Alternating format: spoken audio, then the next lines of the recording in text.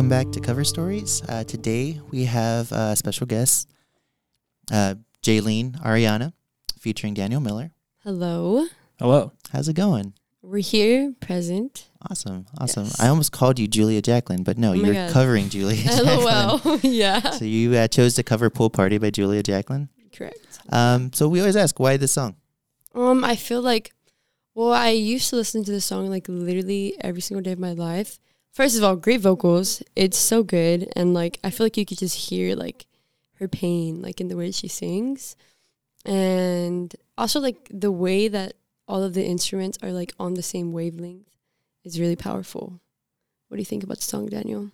Yeah, I liked it. I'll probably keep listening to Julia Jacqueline. I definitely haven't listened to it as deep as y'all have, but yeah, I like the vibe, and I think you're definitely right talking about how all the like instruments work really well to get the point across on that one, even if I like am not totally aware of the point yet.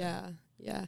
And I feel like there's so many different versions of like what she could be saying, like what could like you use, because she uses so many metaphors, I feel, but they're very like to the point, but also like to your own interpretation, I feel. Yeah, definitely. There was, even on, I think it's Song Genius, I was reading the lyrics, they play around with like height, depth, and weight, and there's different like measurements, and it's also very symbolic at the same time. It's literal and symbolic, and you can interpret it so many different ways, but it also means, you get the same vibe from it no matter what you interpret it as. Yeah, and I think, honestly, I feel like that's so powerful just because like the fact that you could literally like use height and weight, and she's talking about like how she like viewed this guy as like a smaller person, and that's just like, oh my God, I feel like it's more powerful than just being like he's a piece of shit. It's just like it builds more depth to it. Yeah, definitely. And I listened to a podcast called Sober Company, and it's about recovering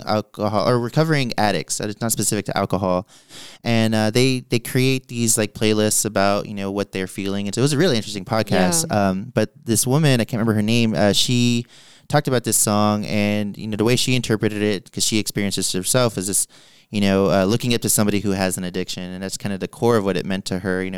The line, "My heart is heavy when you're high, so for me, why won't you try?" Just trying to appeal to that person to say, hey, like, can you stop this for me? And it's the heartbreak it's a lot more complicated than that. Yeah, and I feel like also at the same time, it's like her literally like pleading with them, like, please, like, I literally love you, like, please. And I think that's so just like deep, but on a different level of like, because I feel like whenever she's singing it too, like you could just like hear her pain and like hear like this is a very real thing for her, Yeah, I think with her influence, she's talked about Fiona Apple being an influence, Angel Olsen. I hear a little bit of Patsy Cline in her too, though. I hear like that kind of old. That's present, yeah.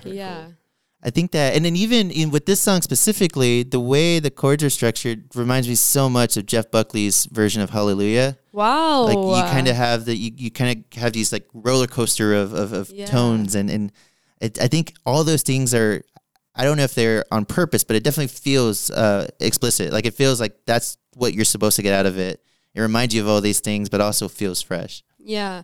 And I feel like whenever you like in a song, like as a writer, whenever you just like vaguely or say things or say them with like a metaphor behind it, rather than just saying like it straight up, I feel like it leaves it so much for like a listener to like apply it to their own life in the way that they need to, Yeah, definitely. And we've talked about this a lot. We're just, when someone can write something that is so specific to them, and then it's so sincere, and it's really them like having a catharsis on paper in the audio sessions and everything, and then people can listen to it and it becomes universal. Right. Like, that concept is, I just think it's like the best part of music. It's insane. Yeah. Also, I feel like throughout the song, you could definitely hear like the different phases in the love for this person that she's talking about, Oh, yeah. She's like pleading, but then she's like, actually get out. Like you really lost my love, It's so powerful. Definitely. And I think the music video is a good representation of that too. I mean, it's a little bit different conceptually, but we were talking about this before, that she filmed it in her home, her childhood home. Yeah. And the whole concept of it is she's kind of like dancing, and then the guy she's with is working out. Yeah. And they're just on two different wavelengths, and at the very end they kind of meet in the middle in the pool, and they have this like moment. it's a little ambiguous, but it's also like clear that they're just not on the same wavelength. Yeah. Yeah. And I feel like the fact that you could, even without seeing the music video, you could definitely tell that, like, even through like people that are addicts and stuff like that, it's definitely a battle of trying to like convince yourself that, oh no, me and this person are very much on the same vibe. But I feel like whenever you like recognize, like, you know what, this is a thing, it's a lot more of like facing the situation. And I feel like at the end of the video, that was her like, this shit is real, you know? Yeah. And I was like, that's so beautiful. Like, just that she could like relay that message without even saying anything. It's so good. Yeah, definitely. I think that in a lot of her music, I love the whole, I mean, she's considered, a lot of journalists consider her as like country folk, you know, and it definitely You know what? dabbles. That is so funny because literally my whole genre, I've been like playing with it a lot more because I used to be like, oh, I'm like an indie artist. But then I was like, I feel like that doesn't really fit me because, you know, yeehaw. I feel you. Because yeehaw, yeah. But I feel like the genre that she is in is considered like folk or like folk indie or something. Yeah. Like folk pop, something like that. And I think it's hilarious, first of all, because imagine being a folk artist. That's so funny. Like, just the fact that like that's what the world like sees like folk music right now, or like country music, or even like Casey Musgraves. Like, Yeah. she's barely a country artist, but she's like yeehaw, you Yeah. know. And I think it's so funny that like little southern twang would get you far. Oh yeah. Yeah. Definitely. I think we talk a lot about on here about like how genre is kind of irrelevant now, and not Yeah. because it doesn't matter, but just because it's there's so many different aspects of genre. Right. And indie, because I think about indie, and like my interpretation of indie when I first heard the term indie was like college radio, like REM and Pixies and some of my favorite bands, Yeah. you know. And then when I was in college, it became more like Vampire Week and like the Bohemian, Brooklyn, Williamsburg kind of stuff. Yeah. And then it kind of turned into this like, you know, Sharon Von Etten type of folksy, and now it's just kind of a cornucopia of different Yeah. sounds that really don't mean the same thing, but it's just a way to group them all together now. Yeah. Well, what kind of like genre would you say your like guitar playing is? I don't know. I think it kind of going along with what you're saying there. I think maybe one of the reasons for genre becoming less of a thing is that there's just so many ways to access the information of like music. So like you can get on YouTube, like there's Spotify, all these things that are paid, but then you could just get on YouTube like for free and check out all these different artists. And so I think the more information you have available to you, the more different things like somebody who's creating something can pick from and be influenced from. So like maybe back in the 60s when all like, and I'm just going to go with country because it's something I know, like back in the 60s with like the honky tonk stuff, a lot of that stuff sounded similar, and it was like because like all those cats were like playing together, and it was like there was like a code for the music. And I'm not saying that there's not a code for like the music that we play now, but I think like I play with a lot of different indie artists, and whenever I play with a different indie artist, like it's like I'm learning a whole different code as opposed to like going to a honky tonk gig or going to a jazz gig where like like a jazz standards gig where there's a set code and we all know it. But then like nowadays with different indie artists, it's like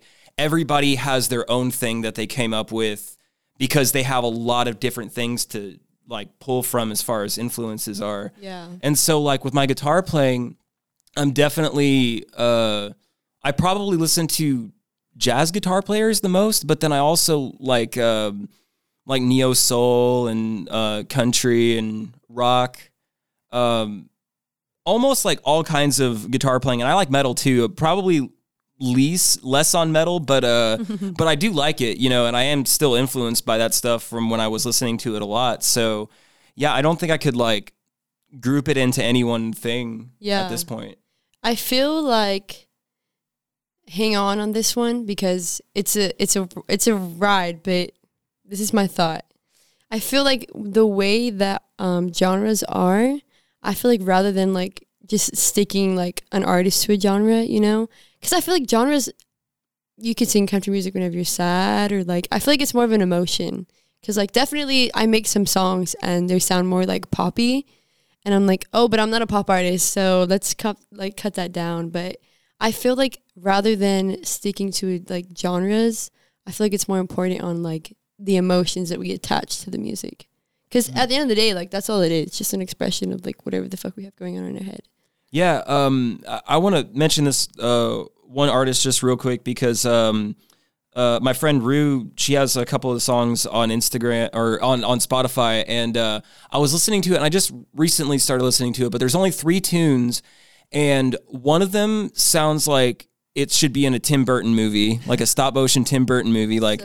And then one of them is like an early 2000s, like not like, I guess maybe a little bit like, it's like poppy and jumpy, like say Britney or something. But then the other one is like really grungy and acoustic, like something off of Nirvana's Unplugged session. So that's kind of what I'm saying is just like all those different styles that this one artist is doing are different, but there is something about how that artist does what they do that is consistent throughout everything they do. Yeah. And so that's what I'm talking about is just like you have to learn, like every time you work with somebody, or maybe even if you listen to somebody, like you learn the new code for whatever artist it is. That's so cool. Yeah. Yeah, I couldn't agree more. You like took the words out of what I was going to say and made it a lot more clear. That's exactly what I was going to say. I'm like, oh no, you're good. That's exactly what I wanted to say because you're right. I think that it's not about genre; it's about vibes now. And I think that, oh my god, that was so woke. Yeah, yeah, that's even better. You got to the point even better. but it's really, I mean, because like you said, there is a consistency there. There is a what's the word, like a trademark or a motif that people have, and you can hear it in everything they do. And it's a lot more, because I think a lot of people interpret mixing genres as kind of like eating a bunch of genres and just vomiting it out. Whereas I think it's more about like taking these genres and taking the pieces that fit for you and putting something together. Yeah. Because then, I mean, that's at the end of the day, like painters and stuff like that. That's literally what they do. They pick up from each other and they build their own thing. And like music is the same thing. Yeah, definitely. And that's why like indie is a term that we've come to know or whatever has just become so, for lack of better words, it's kind of become bastardized in what it's used for, because it doesn't really mean that anymore. And there's quote unquote indie art, like Vampire Weekend was huge, and they're still considered indie even though they're on majors and they're selling out arenas, and like that doesn't mean what it originally intended for. So why do we still use it, you know? I feel like it's just such a big like umbrella term, and it's just like easier to categorize something that you don't know. Yeah.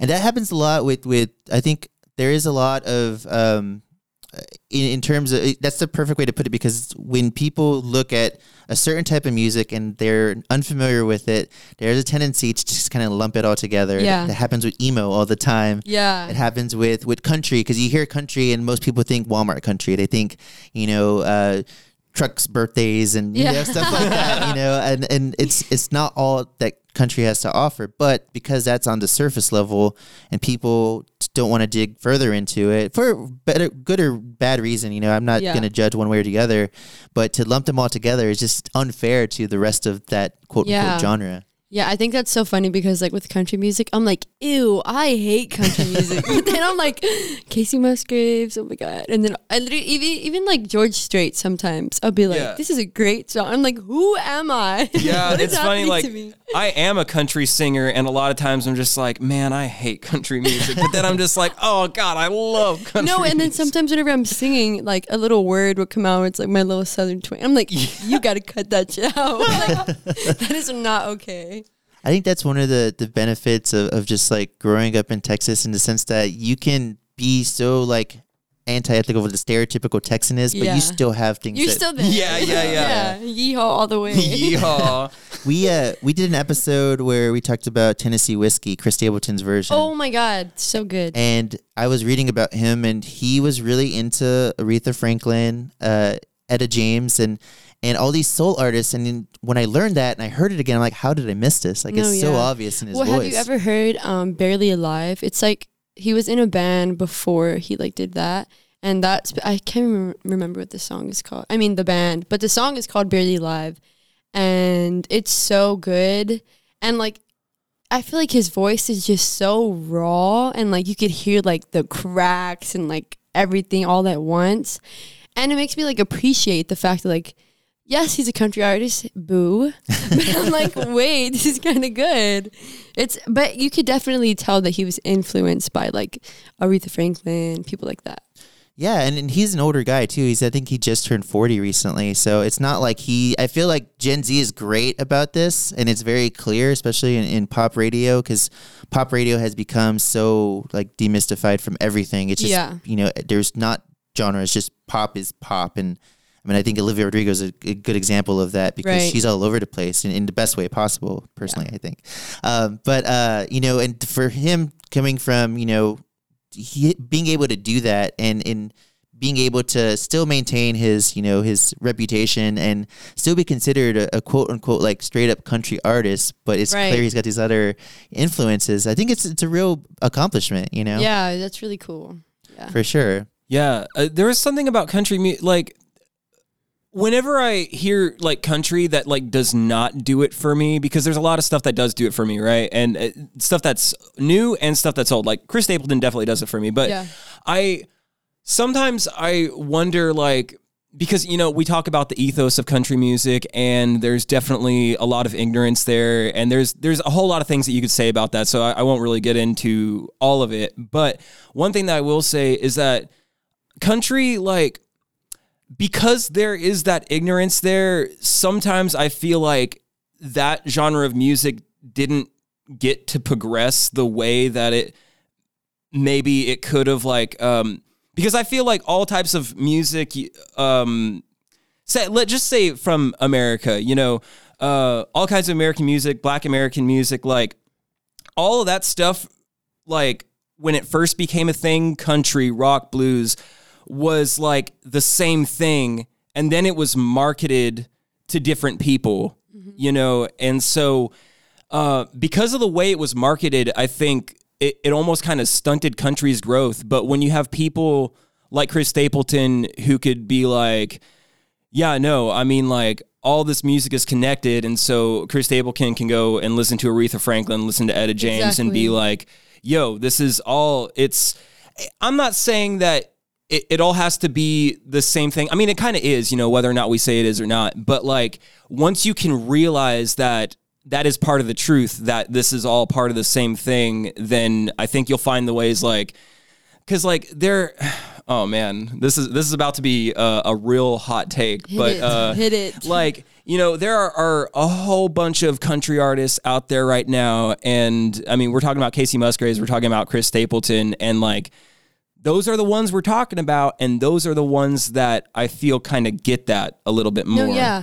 Yeah. No, 100%, because I like country singers like that who, like, they have a good voice, they know what they're doing. The country music that I bash and I am ashamed to hear other people listen to is like Luke Bryan, or they're like beers, girls, and drugs. That's where I'm like, okay, guys, yes, yeehaw, but not like that.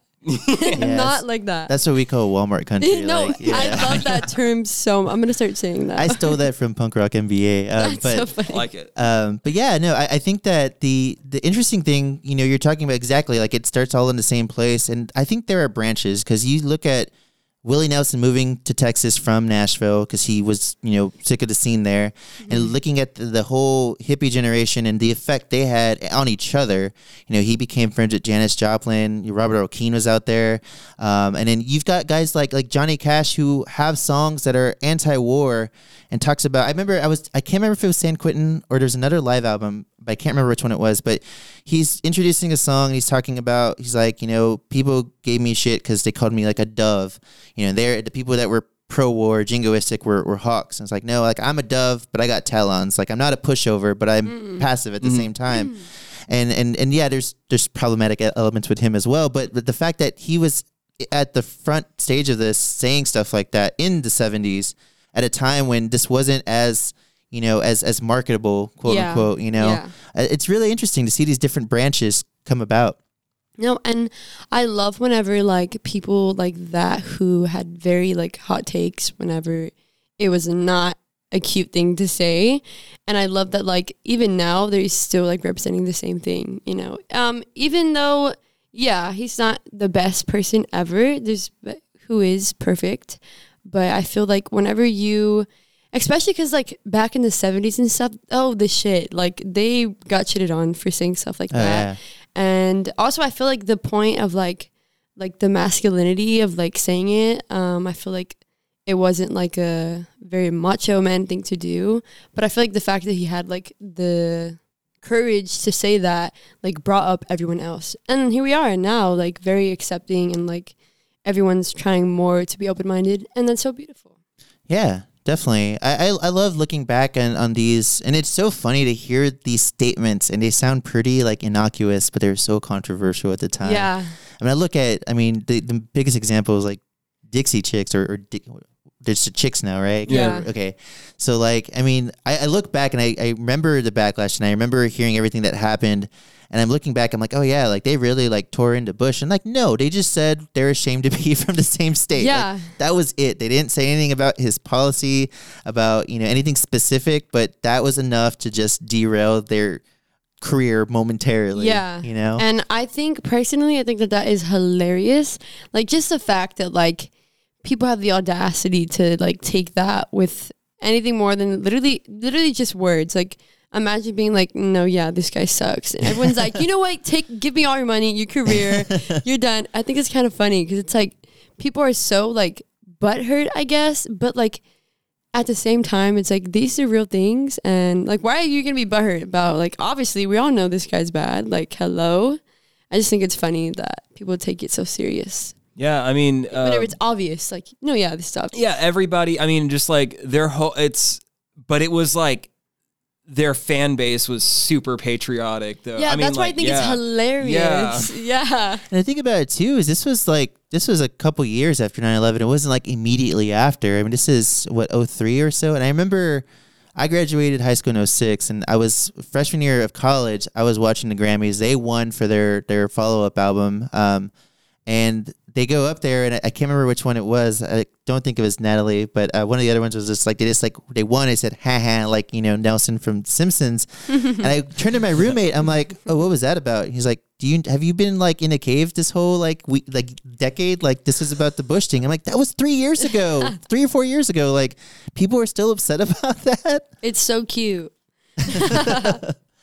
But yeah, I think you know, it's interesting to see just how far we've come, how far we still need to go, obviously. Right. But it's just wild to think about. You know, there is obviously a lot of obvious things that come up that are very apparent. But I think us talking about genre and things like that is one of the less important things that has changed so much, that has become more unified in a way. Yeah.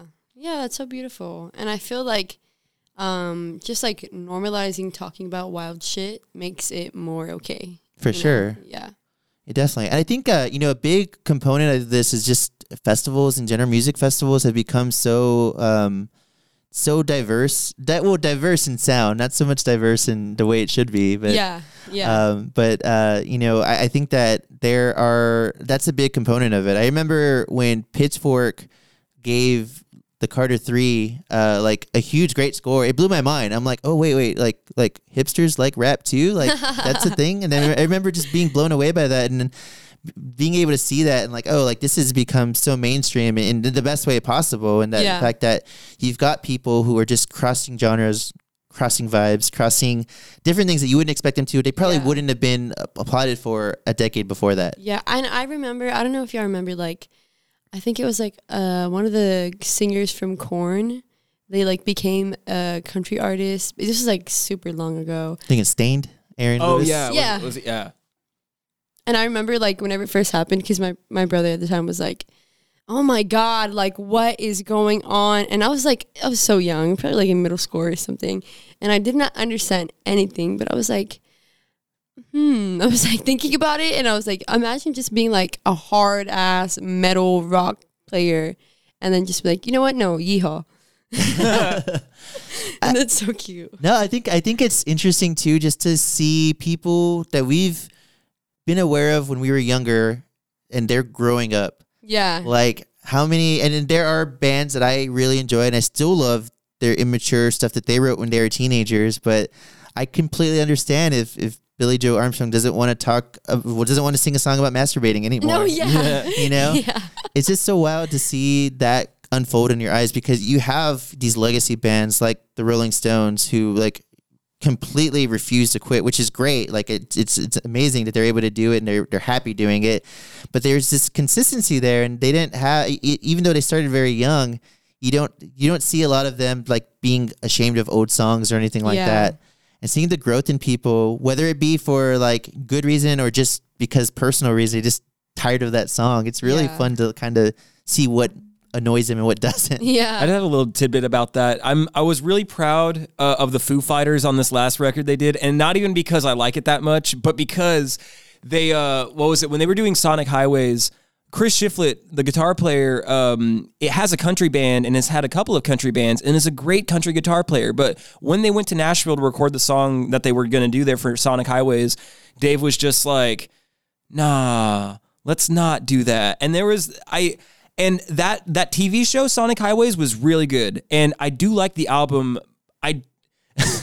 Oh man, I'm saying this on a podcast. Dave Grohl, I love you. But I feel like there were a couple of missed opportunities with like the styles that they could have delved into. Like some of the places that were more known for their rock music, like Seattle and California, maybe I think they got like a good snapshot of those areas. But then like they went to go play with a jazz band in New Orleans, and they went to go play with all these country players in Nashville. And it's like on that album, I didn't really get to hear a whole lot of those styles like in the songs that they did there. But on this last album, they were just like, you know what? We're going to make like a dance album. And and again, it's not like I love it. I do like it, but it's nice to see them doing something a little different and like growing. And I think they're going to keep doing that, which makes me happy. Maybe not a whole lot at a time, but I feel like growth like looks different to like every artist in the fact that like rather they develop their genre more, because like for me, like literally, even though I'm not like Beyonce yet we're holding on to that, yes but I feel like even whenever I started like doing shows and stuff when I was like 14 or 15, it was like stupid little shows all the time. But then like as soon as I like developed, I feel like once you develop like or I guess not develop, but get grounded in what you want to sound like, then you catch it, and from that moment on, and I feel like that's what most of them do, because also like money is real, and like if you already have money and you're like, I want to play the guitar, you have it, and like you have the opportunities ready for you to go. But I feel like since they're not able to like develop and grow like in their own timing, I feel like you just get everything at once, and like you get all of the premature like music that they are gonna take down later on, know. And I think it's so cool. You get to like grow with them. Sounded cute, might delete later, basically. Yeah. I'm glad you brought Chris Shiflett up, because I don't think we've ever talked about him, but I was introduced to him in his pop punk band No Use for a Name, which is like one of my favorite like skate punk bands when I was first getting into that genre. And then seeing him go to the Foo Fighters, and I didn't know until recently that he had country bands and stuff like that. Yeah. And it's just so wild, because he still plays with like Me First and the Gimme Gimmes, does his pop punk covers, and it's just so cool that he's able to like do all this and not feel like, it doesn't feel like he's not being sincere. Yeah. It's really like that is all him. Each one of these versions, there is a little bit of code switching, like you were saying earlier. There's a little bit of code switching within that realm of music, but it still just feels natural, and it doesn't ever feel like he's trying to be something he's not. Yeah, cool. I mean, because I feel like you could definitely tell whenever an artist is like forced to do something, like pop artists all the time. You could definitely tell there's that one song that they're like, this song fucking sucks. But then you're like, but money. And I'm like, no, yes, we understand. But you could definitely like hear it in like everything. And even if they're performing live, you could like sick of it, Yeah, I think sometimes it borders on ego, and sometimes it just borders on boredom, Right, I think a lot, we talked about Garth Brooks' Chris Gaines album, where he did like an R&B-ish album, Lil Wayne's rock album, Oh, Lil Wayne. And then sometimes it's just a natural progression. I always look back at like Taylor Swift as an example. I mean, my introduction to her was this teenager who was a little bit younger than me, who played these sad country songs, and then now she's like one of the biggest pop stars in the world. Yeah. It's just so wild to see that progression, and then to look back at the time and people being upset about it because to them this is one person, but we forget these are also people who have Right. different sides of them. I feel like she's a perfect example of like the fact that as soon as she started, like she just had money and opportunity. So Oh, yeah. we saw the like premature, like she was, of course, yes, Taylor Swift is great, but we saw like before she found like what she wanted, Definitely. Yeah. Yeah, I see that a lot with artists. I mean, we just did a Marvin Gaye episode. There was a point where he was tired of doing these, I want to hold your hand type Motown songs, like he wanted to kind of get into like the grit, and Barry Gordy wouldn't let him. So he like tried out for the Detroit Lions football team. He was trying to find himself, and it's just so wild to have to do that when millions of people are looking at you, waiting on your next move. Yeah, and it's scary. It's very scary. Yeah, and I feel like that's why also like whenever artists who like come from nothing and they like grow themselves up, I feel like that's why like artists who just had it available to them, they would just respect them so much more because they're like, you were able to figure shit out before everyone was like already expecting something new, Yeah. And that's so, like Rihanna, oh my God, she hasn't released music in years, but everyone is still like, we're waiting, girl, let's go. And I really do respect that she's like she hasn't put out something because like, hey, at the end of the day, if you don't want to put out music because it's not what you feel, then yeah. But like, I feel like she stayed very true to the fact that like, I'm not going to release music until I feel like it's my time. And I'm like, wow, I could never. Yeah, I think I feel like she's a big proponent of just self medication. I feel like obviously she's been through a lot, and there is only so much that people can handle. Anybody, like it doesn't make you weak or anything. It's just wild that we look at people and they're able to maintain this and can maintain their self their self help and their mental health. And it's just so wild that when people do take this break and some people get upset about that, we got to remember these are people. Yeah, and I feel like whenever the artist can stay true to like, no guys, I need my time, it means a lot more than to just, okay fine, let me just do a song really fast. So just to release something. Yeah, definitely. I think it's interesting because there are lots of examples of people who have been able to consistently put things out. And I feel like, especially in pop music today, if you are gone for a year, it could be the death of your career. No, yeah, exactly. Taking that risk is just it's just wild to when you actually like break it down into what they're actually doing. Mm-hmm. I think it's interesting to just think about the fandoms that people build up. Like, I mean, Gaga can wait. She has the time to put out stuff that she feels good with. And I mean, what was the album, the country album she put out? I can't remember the name, but that was kind of a left turn, but at the same time, the fans were there. Yeah. And it was not like blind fandom, but rather like, okay, I can appreciate this because she's putting it out. And in some cases, they may be opened up to a new genre or a new vibe. Also, it's like the gays got her. No, we're like, no, Gaga, we're here and we're with you. Whatever you do. Yeah, I think I think it's interesting because there are a lot of fandoms out there that are toxic and very controlling. But I feel like because Gaga has this appeal, this wide appeal, and she's able to advocate for her fans as well, that it just makes it such a nice like relationship. Yeah. Speaking of wide appeal, literally, whenever I was like growing up, one of my like grandpas, he loved Lady Gaga, because I was young, I was like, Lady Gaga, I was just so like, Lady Gaga, what? Also because like I was raised very Christian, Lady Gaga was like, girl, no.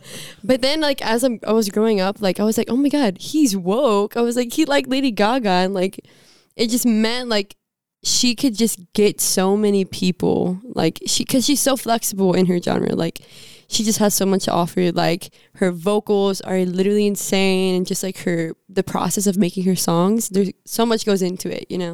Yeah, it's funny. My introduction, and I knew who Lady Gaga was. Poker Face was huge, but I was just kind of like, oh, just another pop star. Yeah. My brother is like the biggest anomaly of all. He's like one of my favorite people, but like he's got this vibe, and he looks like he listens to like new metal and like he's kind of bro-y, loves like UFC and stuff, but he loves Gaga. and he She's was for everyone. Yeah. She's for everyone. But it's just so funny because he was such an advocate. I remember we were like driving somewhere and he was playing, he's blasting it. And he didn't give a shit if anybody was like staring at him. He was like singing along to every word. Amen. And we went to a party a few weeks later, and there was a guy there, and my brother starts talking about Gaga and how much he's very social. He's talking about that, and this guy he's kind of a stereotypical kind of metalhead looking dude. He's wearing a Metallica shirt. He's like, "Oh yeah, get that cookie cutter bullshit out of here." And my brother's like, "You're wearing a Metallica shirt, man. You're talking about cookie cutter." You're like, girl, that's and you. And you knew that would piss him off, even though it wouldn't but like the fact, it is so funny because they talked for 30 minutes, never got heated. But at the end of it, the metalhead was kind of like, okay, all right, I kind of see what you're saying. Like he just explained like what Gaga meant to him. And yeah, I think it's just so cool that she has that appeal. No, yeah. She's for the gays. She's for the straights. You know, it's funny that you mentioned your grandpa, and it's great that your grandpa is woke. There was a family member of mine who I know is not woke, but that loved Lady Gaga. You see? It's Yeah. like, no matter. Everyone loves Gaga. Definitely. Coming back to Julia Jacklin, I think that, we talked a little bit about her influences. We were talking earlier, I think Brett mentioned that you sound like Angel Olsen. Do you have similar influences as she does? Or? I feel that like because the music that I literally listen to like pretty much everything, but the music that I like take from, I feel like it is more of like soul music. I really like Kelly Price and like Jill Scott. Like they are so good, and like the way that they can like talk so much shit in one song is so beautiful, and it just sounds like so beautiful. It's wild to me. Also, like I prefer whenever like a singer, I prefer to listen to someone who I can like instantly feel what they're singing, because obviously like indie music and just like stuff like that, I feel like there's just so many topics that are already discussed, but I feel like whenever you can feel what the artist is singing and you can like resonate, and like whenever they could put you in the spot that they were, it's just so much more powerful. And like even Beyonce, I love Beyonce. She's literally my god. Even like her songs in just about like Lemonade, that entire thing, it's just so powerful because you could literally like feel or like Don't Hurt Yourself. I don't know if you've ever heard that song, but you could hear the anger in her voice. Like and whenever artists like that, like whenever I'm like presented to them, I guess, I take everything I can, I soak it up, because I want like my music to be more of like I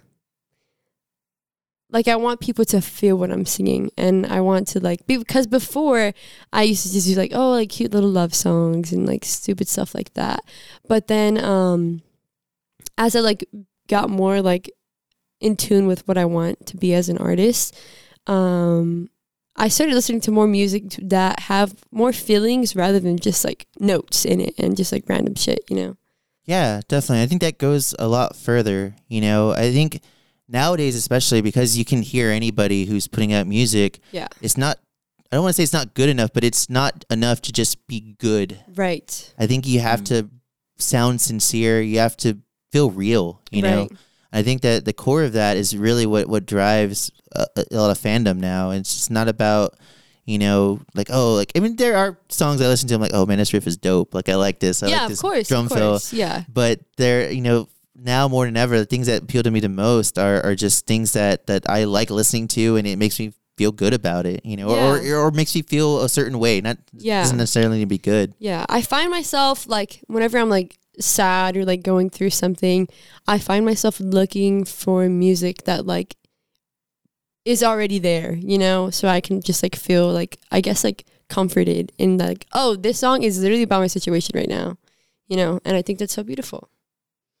Yeah, definitely. I'd like to do that too. I feel like, and I think I told you earlier, like I didn't know Julia Jacklin before you mentioned you were covering them, and it's just really interesting to go back because I don't know how I missed her. I don't know how there's so many things I listen to that are kind of adjacent to what she does, and I think that it's cool to fill in the blanks sometimes. Right. Yeah, that's so cool.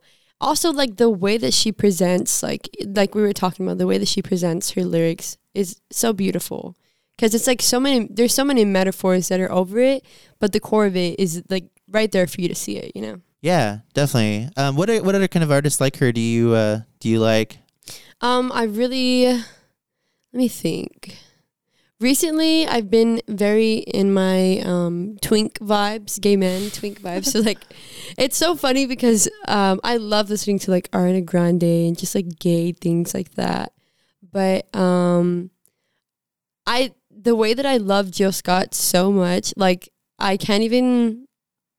Also, Lauryn Hill is like one of my biggest idols ever, just because like.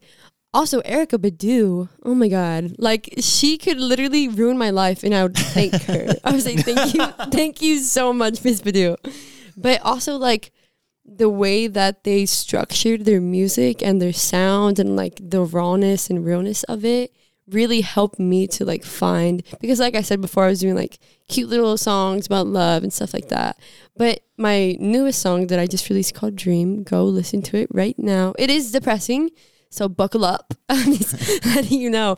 But that song is the first song that I ever put out that was like me being so vulnerable. Because before I just felt like my whole idea before was like, I don't want to say my emotions. Like I want them to figure it out, you know? Yeah. But in the song Dream that I have now, it's basically about like, trigger warning because it's kind of sad, but it's basically about like just that I was going through a really, really dark time and like could not find myself and was like looking for love in all the wrong spots, and just like the vulnerability behind it, because I wrote it and I was like, LOL, no one is seeing this. I was like, this is for me and God, like no one's gonna listen to this. But then I just felt like the importance of like normalizing having like a depressive episode, you know, because it was a lot to like go through, but the fact that I could like use music to like express my feelings and like talk about the realness of the situation, because literally even the lyrics, like I was in a very dark spot and it's very easy to see that. But I feel like the fact that I even had the opportunity to like share that with other people means so much to me. But also at the same time, I always try to like remind all of my listeners and everything like that, like this was a very dark time and I'm not just like taking it very lightheartedly, you know?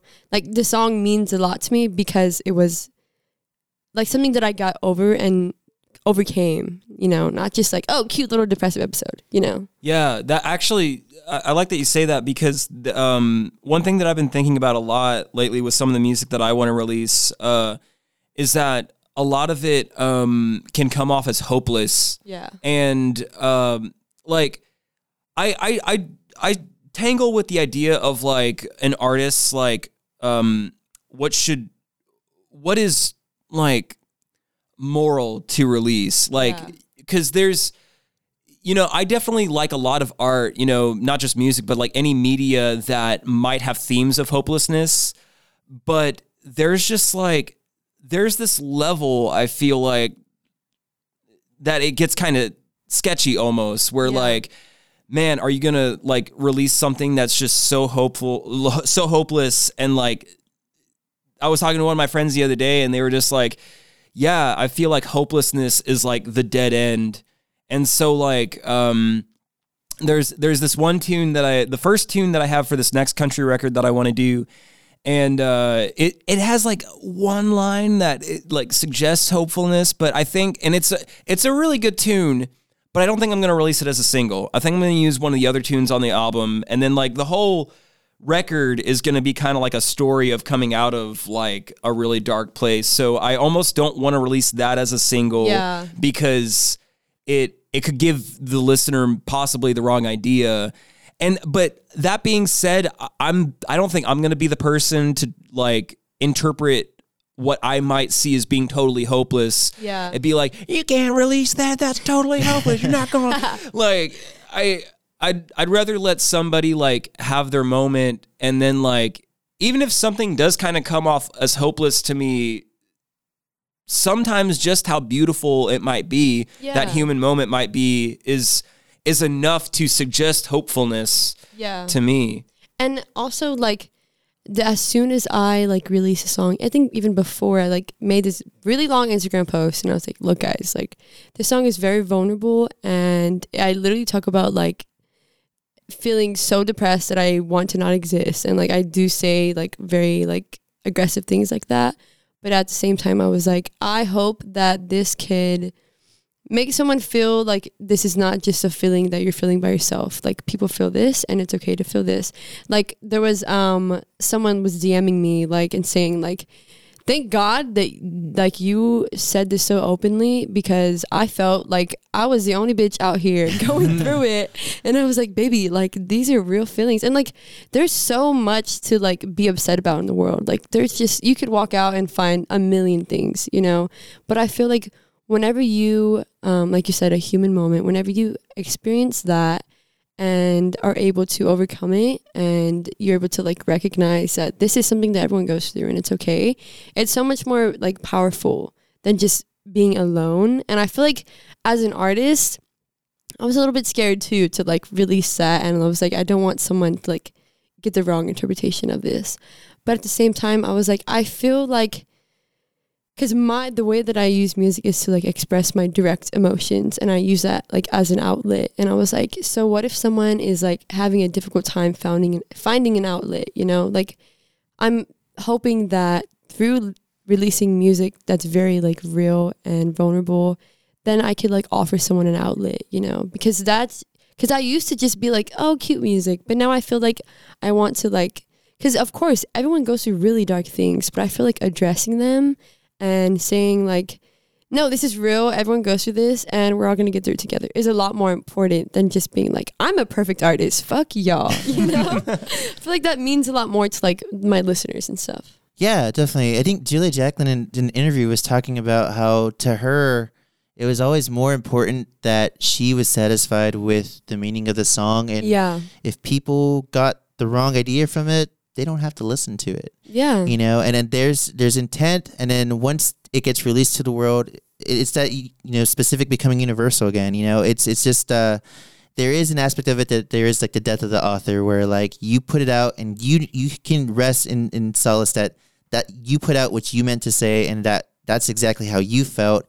And if people want to interpret it differently, that's totally up to them, but you give them the freedom to do that. Yeah, you said what you said, and what you said is what you said. Yeah. And then usually, I mean, more often than not, it becomes a positive thing. I mean, there's so many songs. I have songs that I listen to that, like, when I need to calm down, I'll go for a drive and, like, I will just play a song, drive around, and, you know, it makes me feel better.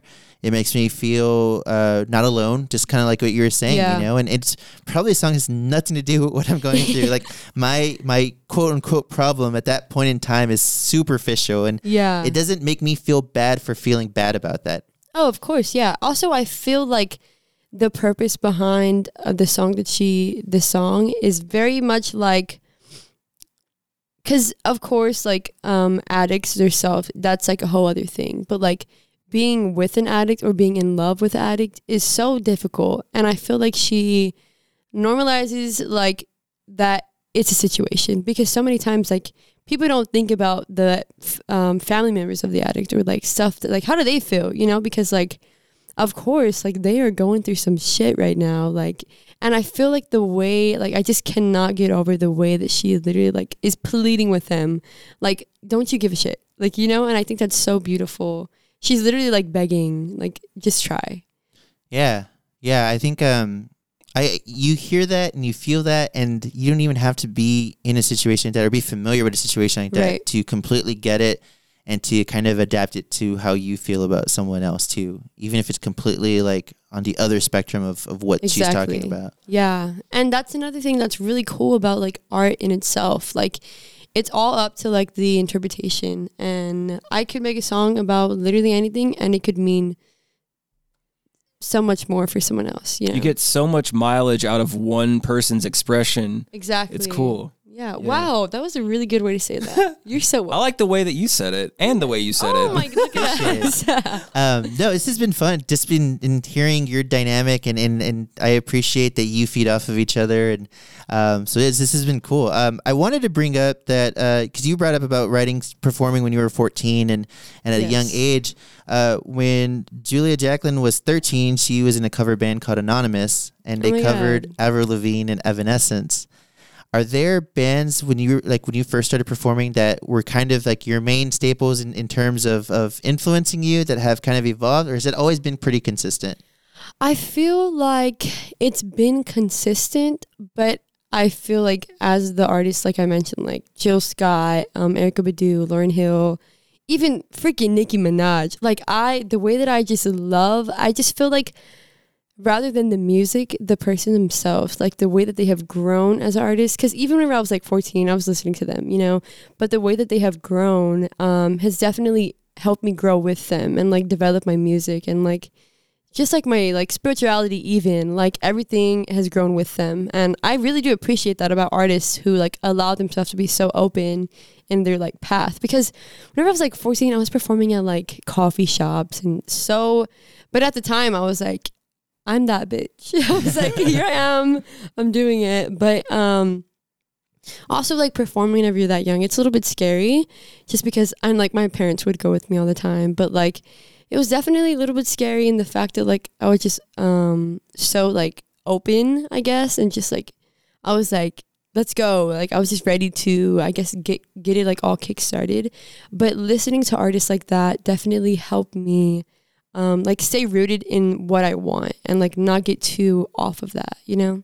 Because I feel like being influenced by artists means like not just their music to me. Because like I'm very influenced by like Nicki Minaj, but I don't put out the same music that she does. But I think I'm more influenced by like her whole entire like facade and like who she is as a person, you know? I really do look up to the fact that they could just be like, this is me. Like, I don't give a shit. Like, y'all gotta get with it. And I think that's what I take from that, you know?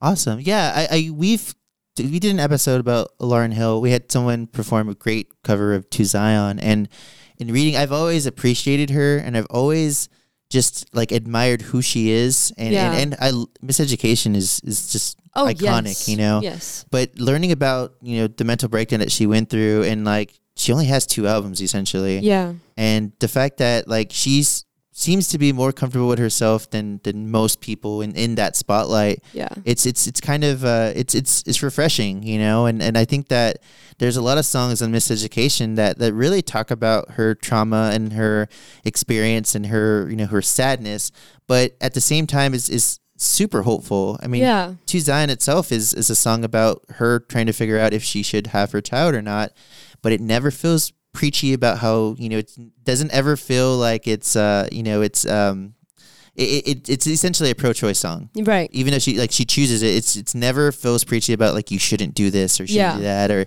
that she feels guilty or anything. But she had to choose between, you know, her child and her career, and she was able to have both, you know. Yeah, and that's so beautiful that she was like able to share that experience at all. Yeah. Oh yeah, definitely. Yeah. I think that, I mean, you guys are talking about writing songs and showing your vulnerability, and sometimes you don't need to share it. You just need to put it out there. But sometimes sharing it can evolve it into something completely above what it was intended for. Exactly. Yeah. There's a guy named Nnamdi Obanaya who he does all kinds of different music, and some of his stuff is very like Midwestern emo. He's got a lot of like twinkly guitars, you know, sparkly guitars. And he has a song that was dedicated. He wrote it for his friend who died. And the only recording of it is a very like lo-fi video recording on YouTube, and it's like a 15-minute video, and he's being interviewed about it, like what it means. I think his name is Rich, his friend's name, and he's just talking about what Rich meant to him, and that he's like, I needed to put this out there. I wanted it out there. I didn't want to go and record it. And he even says, like, when he's performing, he's like, this will probably be the only time I ever play this. And I can't find it anywhere. It's a beautiful song, and I love it. It's my favorite song by him, and I can only watch it on YouTube. And I just love that he felt so vulnerable to do this, but was still able to share it in a way that he wanted to share it without making it, like, I felt like maybe he felt like it wasn't right to make Yeah. money off of it or whatever. I don't know what his Yeah. specific reasoning for it, but that doesn't matter. I mean, I got to experience it, and I love that he was able to share it that way. Yeah. That's so beautiful that like as artists, like you just have this huge outlet to just release like whatever you want to. Definitely. Yeah. So do you guys have any final thoughts about Julia Jacklin? Queen. Yeah. What about you? Yes, Queen. Go off, Queen. Yes. Awesome. So do you guys have anything to plug? Yeah. I'm going to be releasing some music soon. Also I'm moving to Austin, Texas, so doing a lot of shows over there. And yes, Spotify, Instagram, Jaylene Ariana. I don't use Twitter because it's too much. But yes, please follow me and go to my shows. I always have ticket links in my bio and my Spotify as well. Awesome. Yeah. What is it? On Spotify and all the streaming services, you can find me at just Daniel Miller. Go to my Instagram, Daniel Miller 1997, and you can find the link tree. But just Daniel Miller, that's all my jazz stuff. And then Daniel Miller and the Red Roses is my country band, and we have one EP that's already released, and then we should be recording another one soon. And it's funny, last night I was at a party and somebody was just like, you haven't released anything in a while. I was just like, I just released a jazz single. So I just released a jazz single called Sooner or Later, and you can find that on the Daniel Miller page. Amen. Also, yeah, I'm on all streaming platforms. It's just because I listen to music on Spotify, so I'm like, everyone else should. Yeah, I'm the same way. Well, awesome. Thank you guys so much for coming on. Thank you for having Thank you. us. Yeah, Yes. definitely. So coming up next, we have Jaylene Ariana featuring Daniel Miller covering Julia Jacklin's Pool Party.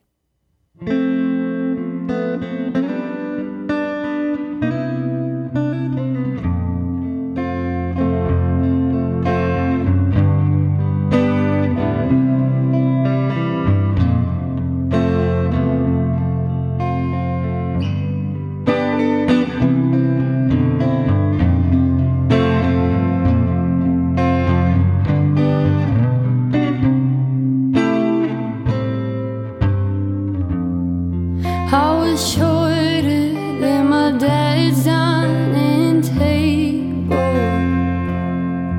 You were taller than my bedroom door frame. Hit me hard when I found I don't make a man. No, you grew smaller. Tell me that Saturday when you came crashing, crawling down through the back brush. Eyes were bloodshot and your leading voice thin.